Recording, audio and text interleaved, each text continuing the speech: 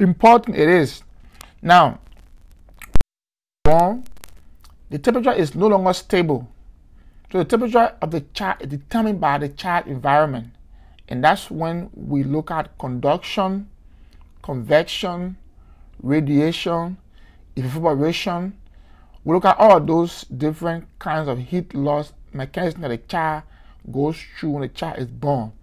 So in the NCLEX, you want to remember those mechanisms and understand what is convection, what is conduction, what is condensation, what is evaporation, all the medium in which heat can be lost. You want to understand them and know how the examples are given and how can we provide care for them. They are in our audio. So I'm just kind of reminding you about these things when the child is born. Now, when the child is born, immediately the mother needs to provide what we call a baby-friendly environment. And that's the reason why when the child is born, we provide the child, we give the child to the mother to hold the child in her chest. So the bonding is, it is not a tradition, but it is a mechanism that we use to create the first-hand, skin-to-skin bonding between the mom and the child. And the child will start to know the mother from that point. And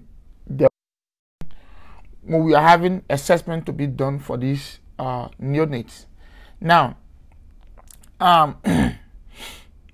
are a lot of things that are happening there. We have the dependent role that occurring between the mother and the child, the dependent-independent role, and we have the interdependent role. These are things the mother. These are features of maternal role attainment that we go through during the. So you want to look at all those things. They are important for pediatric nursing. They are very important to look at them. The mother breast care. When the mother has the child, the mother needs to care for her breast to prevent so many different breast deformities. So the mother needs to place the newborn skin to skin as soon as possible following the childbirth and to initiate breastfeeding within the first 1 to 2 hours. That's when mom needs to initiate breastfeeding after birth as soon as possible within 1 to 2 hours after birth, unless there are other contraindications that will prohibit the mother from breastfeeding the child right after birth. But it is important because the first breast milk that comes out, which we call colostrum, is rich in so many nutrients and vitamins that the child needs. It has so much protein in it. That's why the mom needs to breastfeed the baby with the first breast milk. Now, the mom needs to wear a tight, well-fitting bra or supportive bra for breastfeeding to prevent other infection that might come with the breast. Those are things the mom needs to do. The mom needs to also look out for breast engorgement. For breast engorgement, we want to apply cold compresses after shower prior to breastfeeding. These actions can increase breast milk for the mother to give to the baby. These are common things that might come in the NCLEX. They might sound very common, but sometimes when it comes in the NCLEX, we leave them out and pick other bigger things that have no impact on our test. Then also we have for the nipples, sometimes there might be sore nipples. Nipples might have sores for the mom. Nipples might have sores. So if the mom has sore nipples, the mom should be able to apply a small amount of breast milk to her nipple and allow it to air dry after breastfeeding. This can help the mom to cure the sore at the nipples of the breast. Now, also, the mom needs to have the client to apply the cream as prescribed. If there's a cream prescribed by the doctor or the HCP for the mother to apply to the breast, the mom needs to do that. Now, another thing is there are mothers who do not breastfeed, which we call the non-lactating mothers. For those who do not breastfeed, they still need to wear a well-fitting bra or supportive bra for up to at least 72 hours after birth. They have to wear a well-fitting bra or a supportive bra for at least 72 hours after birth. Now, sometimes they might wear it for a longer period. This can help to suppress lactation. That for mothers who are not breastfeeding is very helpful in that. It also helps to avoid breast stimulation and running warm water over the breast for prolonged period. That might also help them when they are not breastfeeding, because other than that, the breast milk will stay within the breast. It causes engorgement and it might become painful for the mother who is not breastfeeding. These are simple mechanisms that we need to understand for the anklets. Now, another thing is for breast engorgement.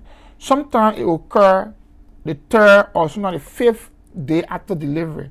Breast engorgement occurs sometimes the 3rd day after delivery, or sometimes the 5th day after delivery. Now, for breast engorgement, you want to apply the same cold compressor to the breast, for at least 15 minutes, or 15 minutes on the breast. Take it off for 45 minutes, put it back for 15 minutes until at least you do that every day, in the morning, in the evening, in the morning, until the breast become normal. Sometimes people can use cold cabbage leaves. Yes, it is important. They use cold cabbage leaves and put it on the breast. It can also help. They can put it inside a bra. It also helps to support breast for non-lactating mothers also. Sometimes they can also prescribe mild analgesic or anti-inflammatory medication to help to reduce the swelling for those parents who do not breastfeed. These are things that are important to understand for the anklets.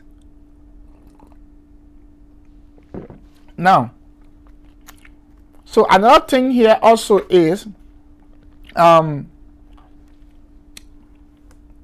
for newborn for new mothers or first-time mothers, the nurses need to teach them how to breastfeed the baby.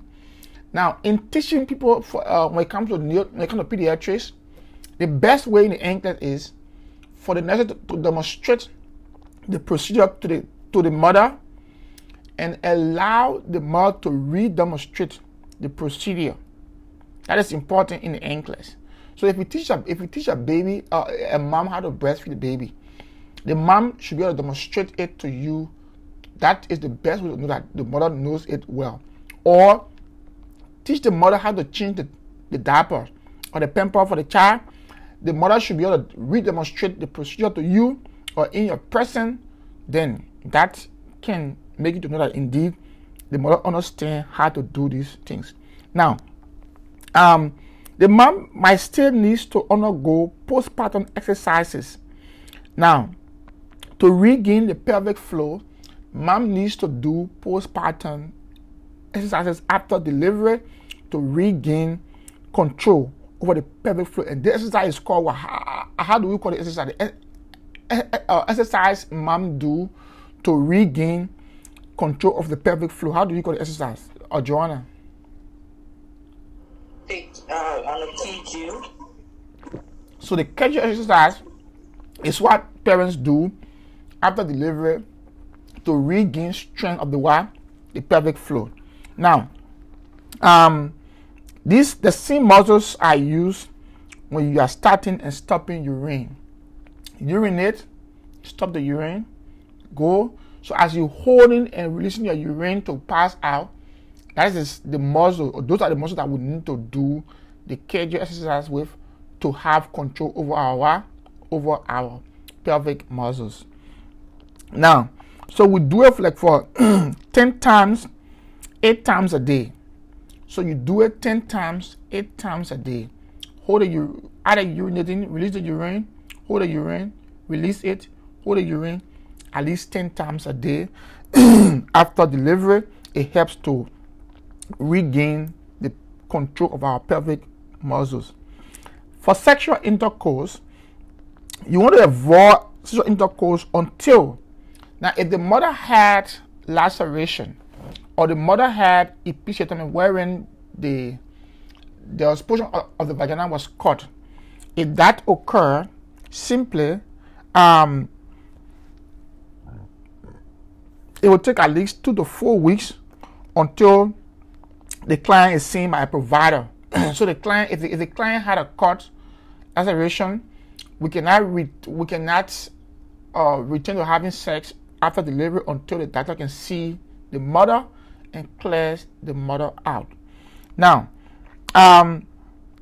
there are some other lubricant that we use during the first 6 weeks of the month. Now, in the case wherein the mother did not have laceration, she did not have episiotomy, and she wants to start to have sex, because at that point in time, the vagina becomes dry. There is not a lubricant available in the vagina by itself, because the vagina itself has its own lubricant for sexual intercourse. Now, after birth, those hormones that provide those natural lubricants for the vagina, they are not there. So if the woman wants to have sex after postpartum, during the postpartum time, she can purchase over-the-counter lubricant like KY gel and other things she can use for the comfort of sexual intercourse. Now, in this case, there will be slower sexual reaction that will be less intense for up to 3 months following birth.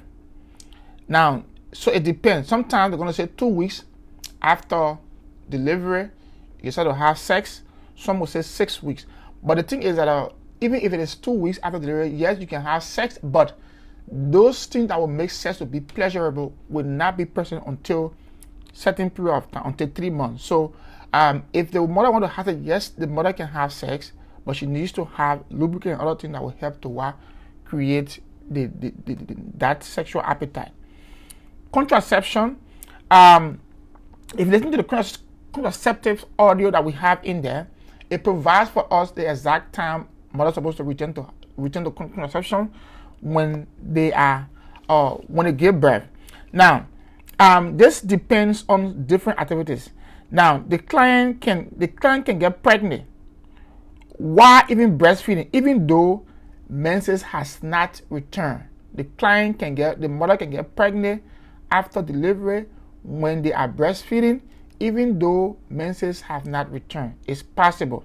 Now, clients who are breastfeeding, they should be advised that oral contraceptive should not be taken until milk production is well established.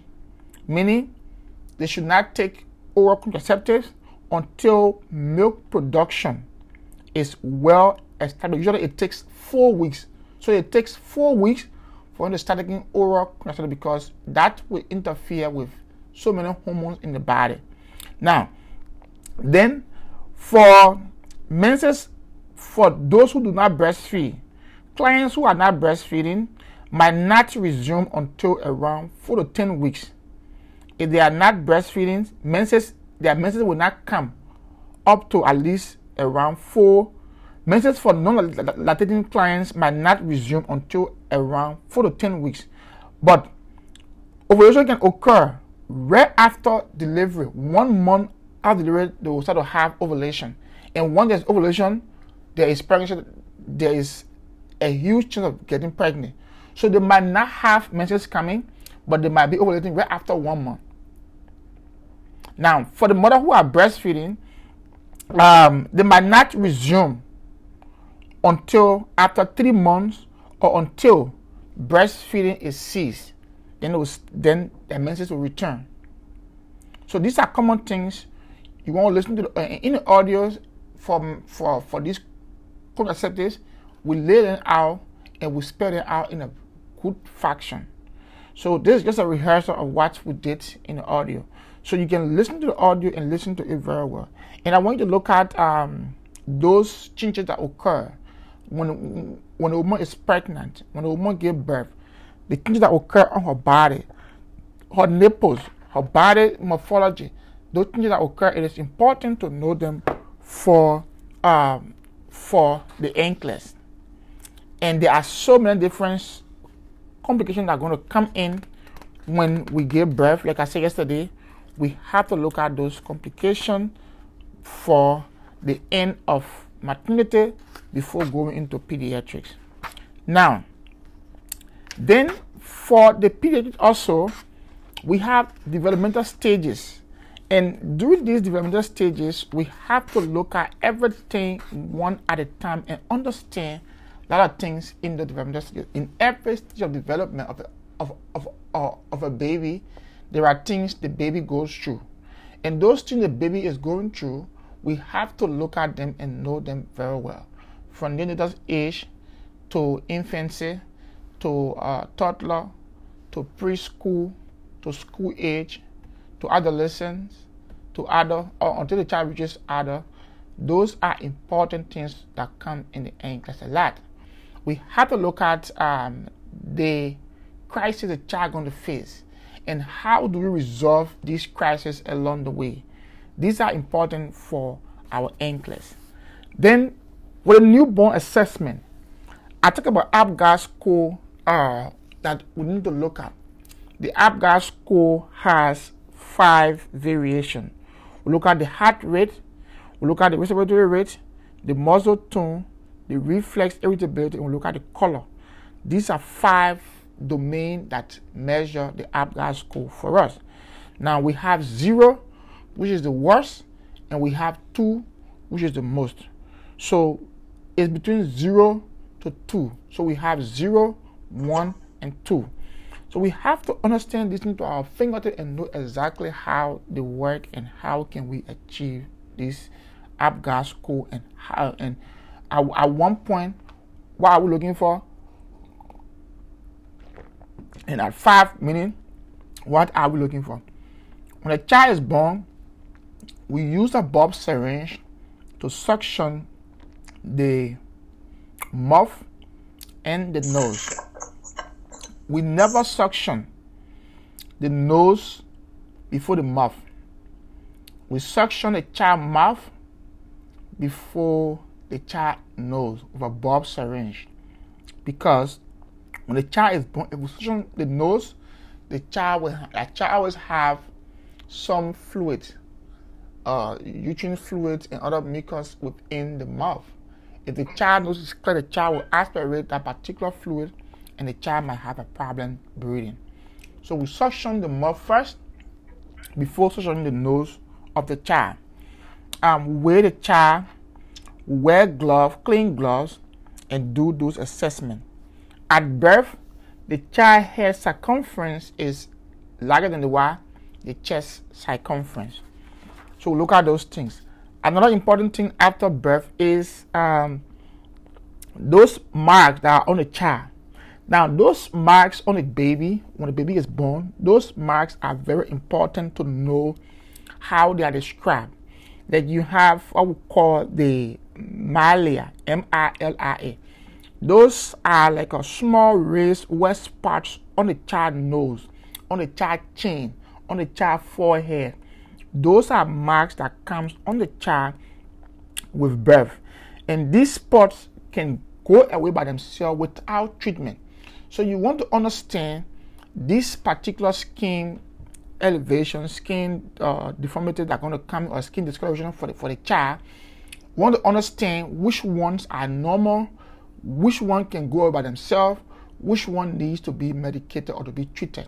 It is important to know these things when it comes to the NCLEX. The child always have venous caseosa. Venous caseosa come on the child when the child is in utero. All will not leave until the child is born. When the child is born, you're going to see these creases and skin folds with those areas having what we call the venous caseosa. Those are protection for the child. They are normal with babies, with neonates. You want to understand why they are there. The Mongolian spots. You want to know what the Mongolian spots are. You want to know what the nervus flammeus are. You want to know what the erythema toxicum are. You want to know what we call the telangiectatic nervus. These are different skins problems that come with the different skin discoloration that means different things. And we have to know these skin problems, they are normal, and we have to know how to describe them, because in the NCLEX, they will give us this skin discoloration and ask her what can we do, or ask her what would the nurse do. Or the mom complained that the child has these wet spots on the chin, on the nose, on the forehead. what will be the nurse advice? This becomes a problem if we do not know that these things are normal and it does not need treatment. So what would the nurse tell the mom?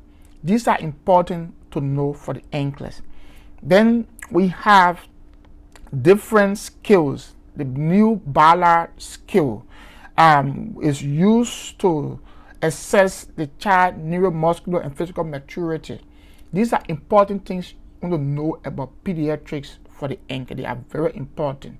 The child, what is the child birth weight, normal birth weight, abnormal birth weight, lower for gestational age, larger for gestational age, the SGA, small for gestational age, and the LGA, the large for gestational age.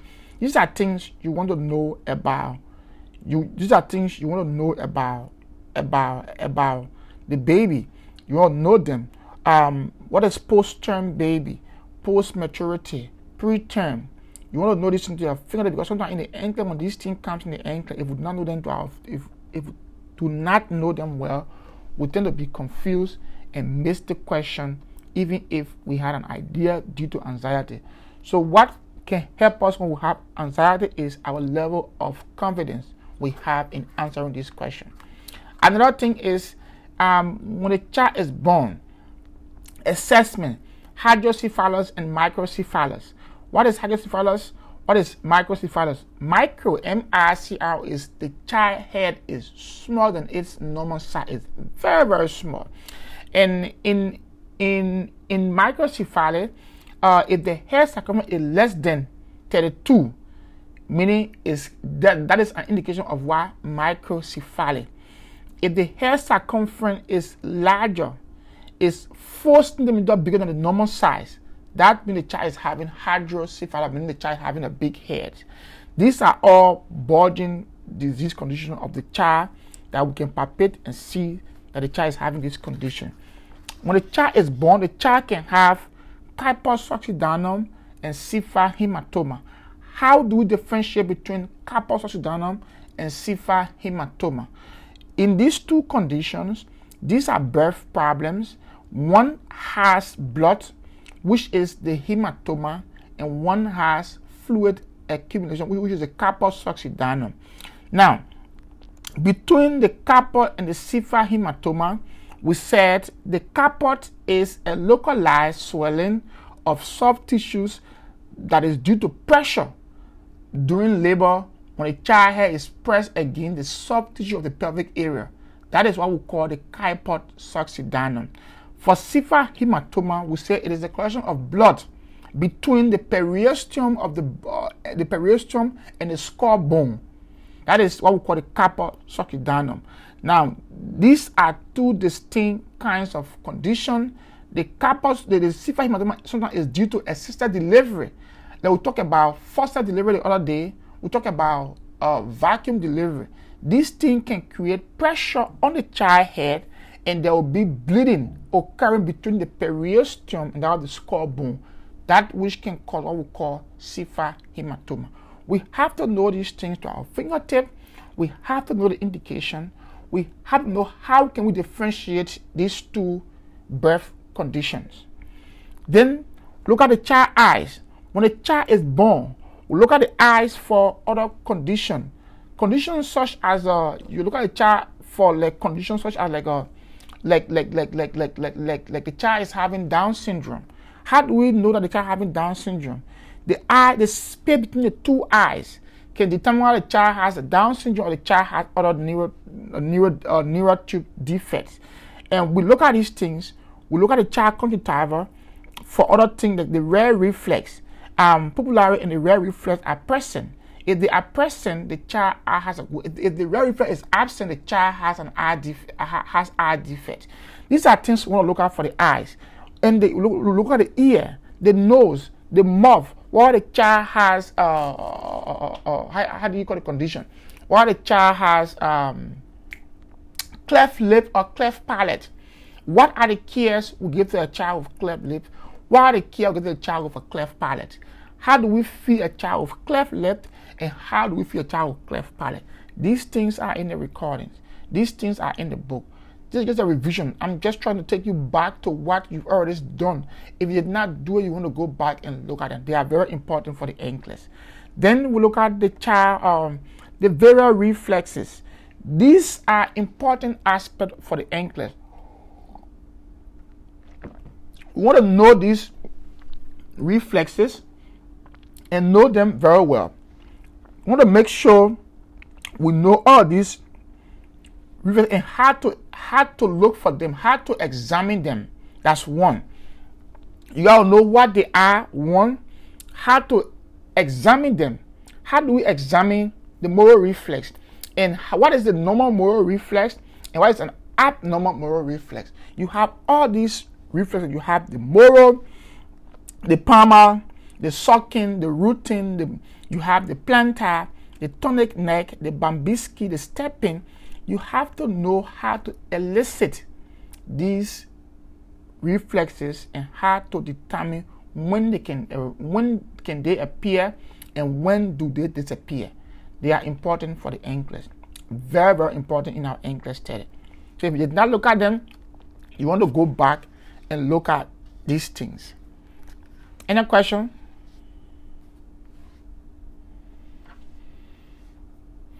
On them.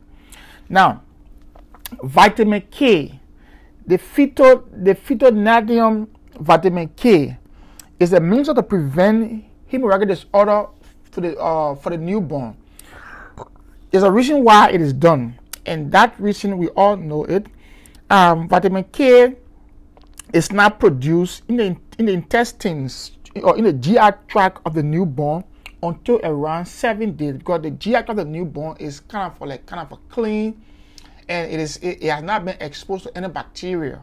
So for that reason, the newborn does not have vitamin K within the body. That's why we administer, we do this particular vitamin K procedure to prevent hemorrhagic disorder until after 7 days. That's when it can be within, there will be bacteria in the colon, and bacterial formation in the colon will give rise to this formation of bacteria that might be able to sensitize vitamin K within the GI tract, that might create other preventive measures for bleeding disorder for the newborn. Then vitamin K we give 0.5 to 1.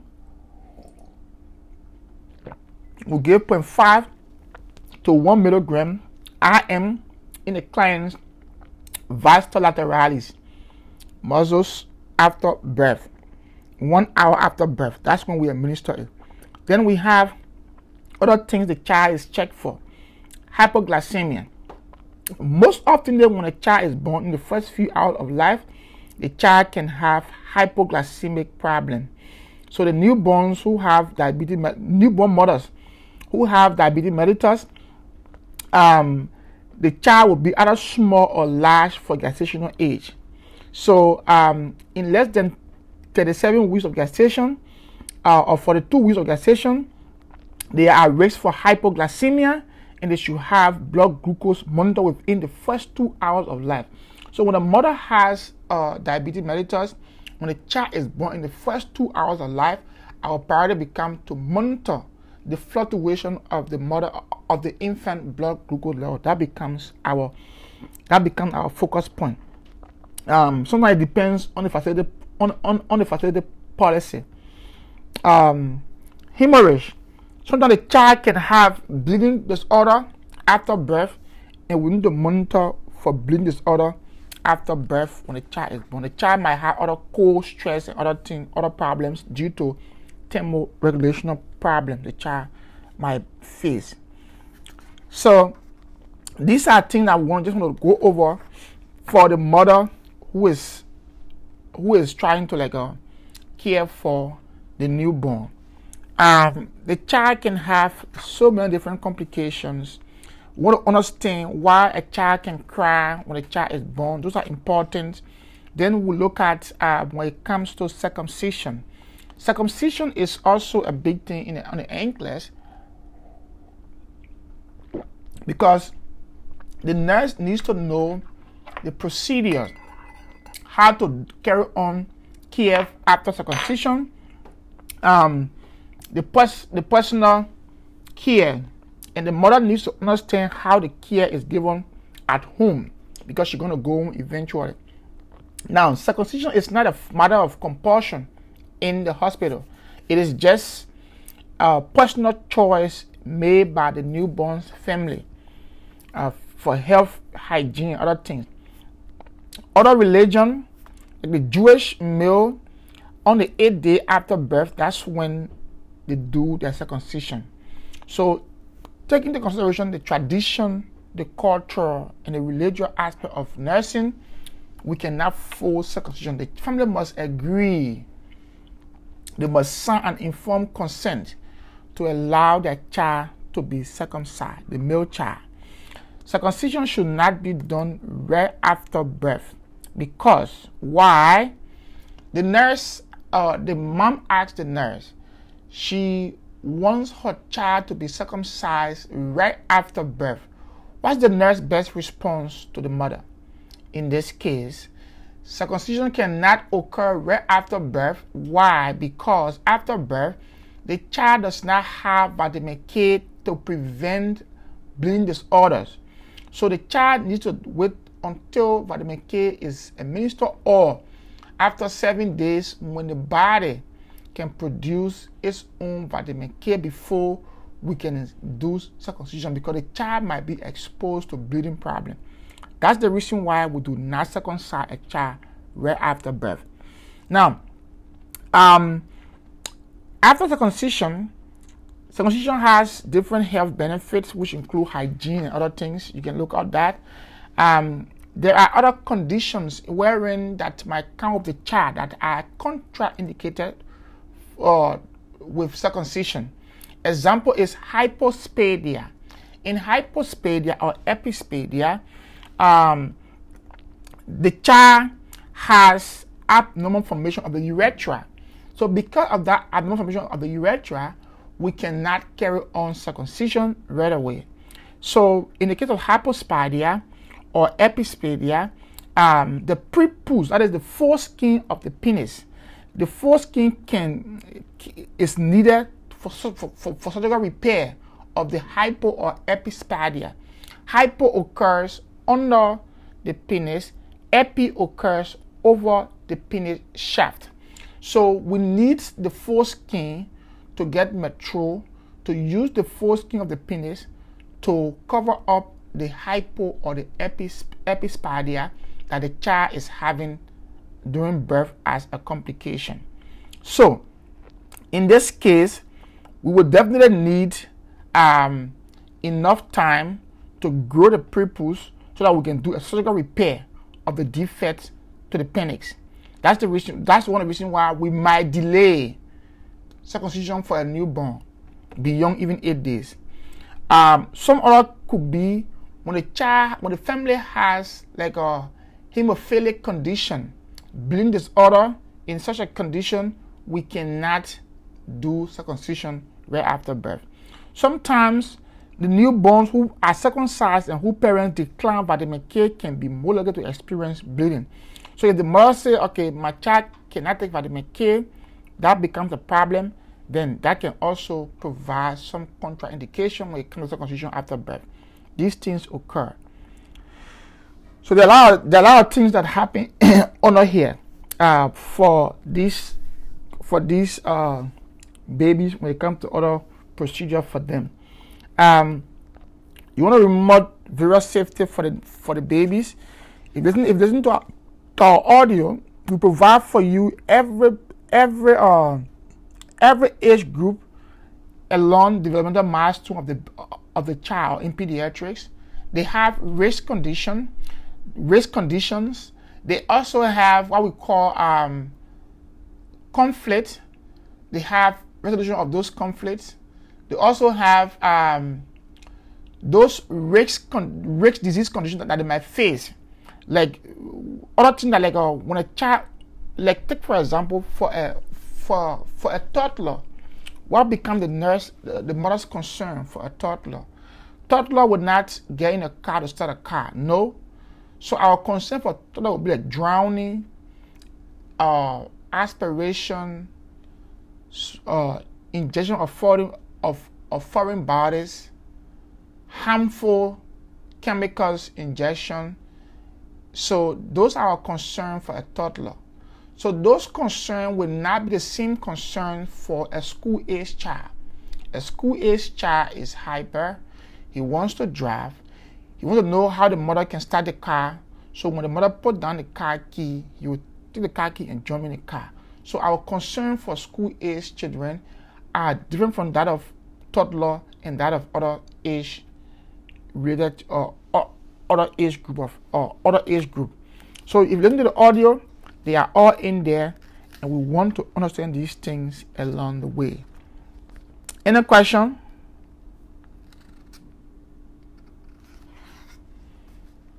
Any question?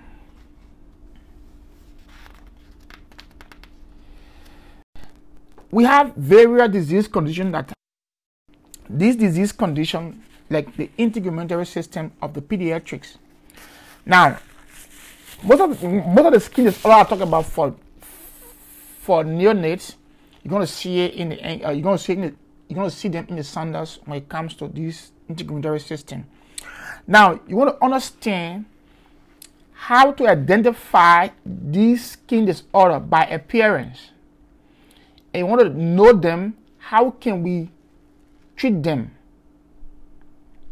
So how does eczema appear? Eczema is the same as atopic dermatitis.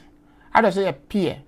How do we define what is the case definition for eczema or atopic dermatitis? If a child has it, what is the intervention? These are all in our NCLEX. They are all in our standards. They are all in there, and we have to go in and look at them and make sure and know them, because they are in there. We can see them. They are in the book. Now, so if we pass by them, we cannot remember that we have to go back to them and do a rehearsal with them. More especially if we did not do the course with us. Now, so you have impedigos. All these conditions are different, and you're going to look at them to know where they appear. Like you have impetigo contagiosa that appears on the skin. It comes around the nose. You want to look at where they are located. There's scabies or scabiasis. Where they appear? You want to look at them. Like you have different kinds of hair layers, pediculosis. What treatment can we give for a client who has hair leg, carpitis, different kinds of hair, different kinds of layers condition, and their treatment? It is important to know this thing. Where on the hair shaft can the hair layers be located?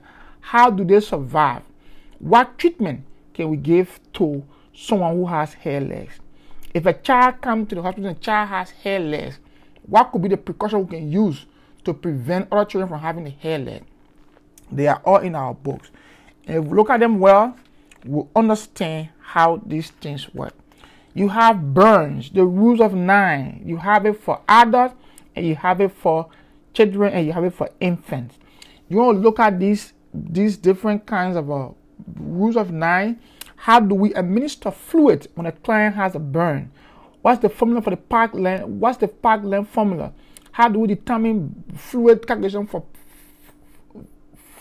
for babies? These are important things we want to know for the baby to understand them very well. And if we look at them, we definitely understand these things. You go to the book, you listen to the audio, and get to the book and read this material from the book. Every condition in pediatrics that we talk about, they are in our book and they are in the audio. Now, what makes it unique is in the audio, there are things that we'll talk about in the audio that are not within the Sanders. So the one that the Sanders is missing out on, you can listen to them in the audio. Then when you listen to them, you blend them, you have a unique presentation of the pediatrics. For those whose tests are nearer and did not start the study with us. But if the test is in 2 or 3 months, we'll cover all these things step by step, and we'll still reach to them at some point in time. But if you join us and you are doing a quick impact study with us, meaning you have to precipitate, you have to foster, you have to fasten, you have to like fast track your study, meaning you have to go listen to the audio and read these conditions within the book. You have the hematological disorders, sickle cell anemia, you have iron deficiency anemia, you have pernicious anemia, you have megaloblastic anemia, you have different kinds of anemia with different indications. Thalassemia, beta thalassemia major, you have the von Willebrand's disease. These are all blood disorders, like hemophilia. All these conditions, do you know them? Have you read them? Have you come across them? Do you know how do you care for them? Do you know the signs and symptoms of this condition? What are the nursing management when a client has beta thalassemia? There are various types. What are the ones that come with the minor ones, the traits, the intermediate, the major ones? You have thalassemia major, thalassemia minor, thalassemia trait, thalassemia intermediate. These are all different categories of thalassemia. You want to know what they are. You want to understand what are the cardinal signs and symptoms of these conditions. And how do we care for these patients with these conditions? They are important because in the NCLEX, they will ask us for nursing management for these conditions. If we don't know them, it becomes a problem. So they are in our audio, they are in our book. Listen to the audio for pediatrics and come right to the book and look at these things. When you are moving to the NCLEX, these things, they consume a lot of time. And we do not take time for granted in the NCLEX. Time is important. Time is fast spent. Time waits for no man. So if you want to study and make a pass in the NCLEX, you have to give yourself more time to look at them. And more time require put in the skills you need to look at these things. They are important.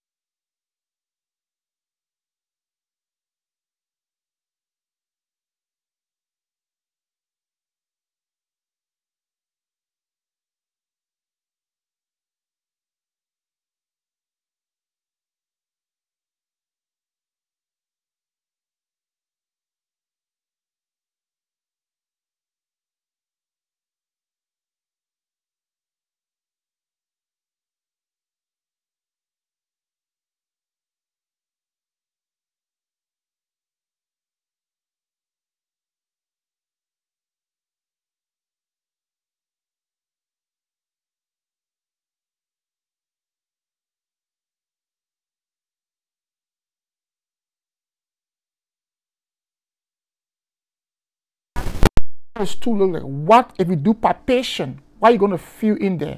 You'll feel a sausage-like mass on the child's abdomen. These are things that you want to look for in the case of intussusception. How do we care for them? When a child has hernia, there are different kinds of hernia: umbilical hernia, hiatal hernia, femoral hernia. What are the physical examinations that we do for these babies or these pediatric clients with these conditions? They are all in our book. Encoparesis, constipation. What can we do for the child who has constipation? These are things that are in our book. IBS, irritable bowel syndromes, they are in our book. We have to review them. When a child has imperforate anus, what can we do for the child? How the child will pass through? What are the assessment findings for imperforate anus? These are things we want to look out for the child. The child has like a hepatitis, which has different stages: the enteric phase, the prodromal phase. All the phases for hepatitis. How do we look at them? How many days they last for? They are in our book. We have to rehearse these things to know them. Lead poisoning is a big thing in the ankle. Lead poisoning is in our book for peds. What is lead poisoning? What are the causes of lead poisoning? What's the age group we start to do lead screening? These things are in our Sundays book. We have to look at them. If you are going for the ankles, every free time you have to read a material that will give you an idea that you did not have previously. They are important to look at these things. They are very, very much important, and you have to look at them. When it comes to the eyes, ear, and throat disorders, otitis media, look at these things. Tonsillitis, adenoiditis, all these things, laryngotomy. These are things you want to go and look over them for the anklets. They are important things in the pediatric book that you have not looked at them. You have read them, but you still don't remember them. You want to go back to them and listen to them and remember them very, very well. There are a lot of things that you want to listen to on a piece that will give you a great idea of what you want to see in the anklets.